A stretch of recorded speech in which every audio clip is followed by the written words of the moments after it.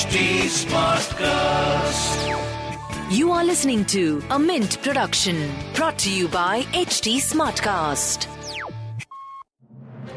Good morning, you're listening to Mint Business News with me, Gopika Gopakumar. Here are the main headlines this morning. HCL Technologies will be turning ex-dividend today ahead of its record date to determine eligible shareholders for the third interim dividend payout of 10 rupees per share. HCL Tech posted healthy second quarterly results which have led the company's shares to perform on the upside. Since its Q2 announcement, HCL Tech shares have jumped by more than 6% on the Dalal Street. Sojitz Corporation divested a 2.8% stake in auto component major Samvardhan Motherson International for 825 crore rupees through open market transaction. The shares were disposed at an average price of 64 rupees per piece, taking the transaction value to 825 crores. Wires and cables manufacturer Polycab India reported a 36% growth in consolidated profit during the September quarter at 270 crore rupees. The company's profit stood at 197 crores during the corresponding quarter of last fiscal.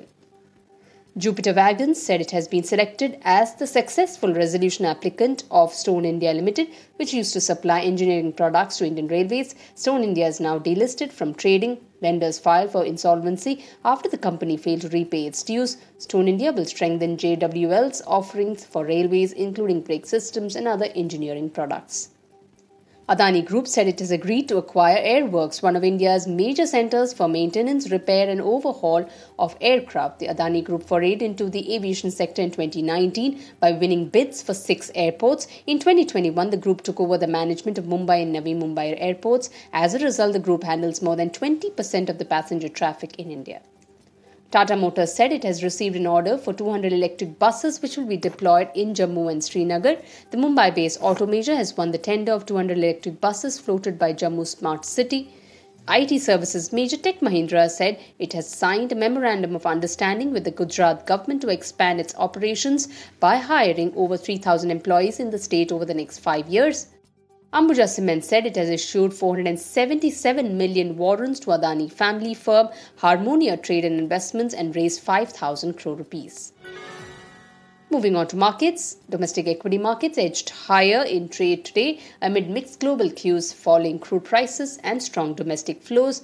Indian stock markets opened on a positive note with Sensex crossing 59,000 and Nifty crossing 17,500 marks. Oil and gas, finance and auto make gains while IT drags. HDFC, Bajaj Auto and HDFC Bank stocks had an early start and jumped in the initial trading. In business term of the day, we look at market capitalization. It's the total dollar value of all outstanding shares, computed as share times current market price. Capitalization is a measure of corporate size. The investment community uses this figure to determine a company's size instead of sales or total assets figure.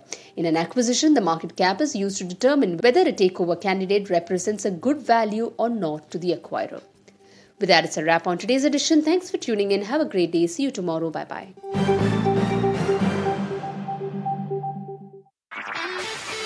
This was a Mint production brought to you by HT Smartcast. HT Smartcast.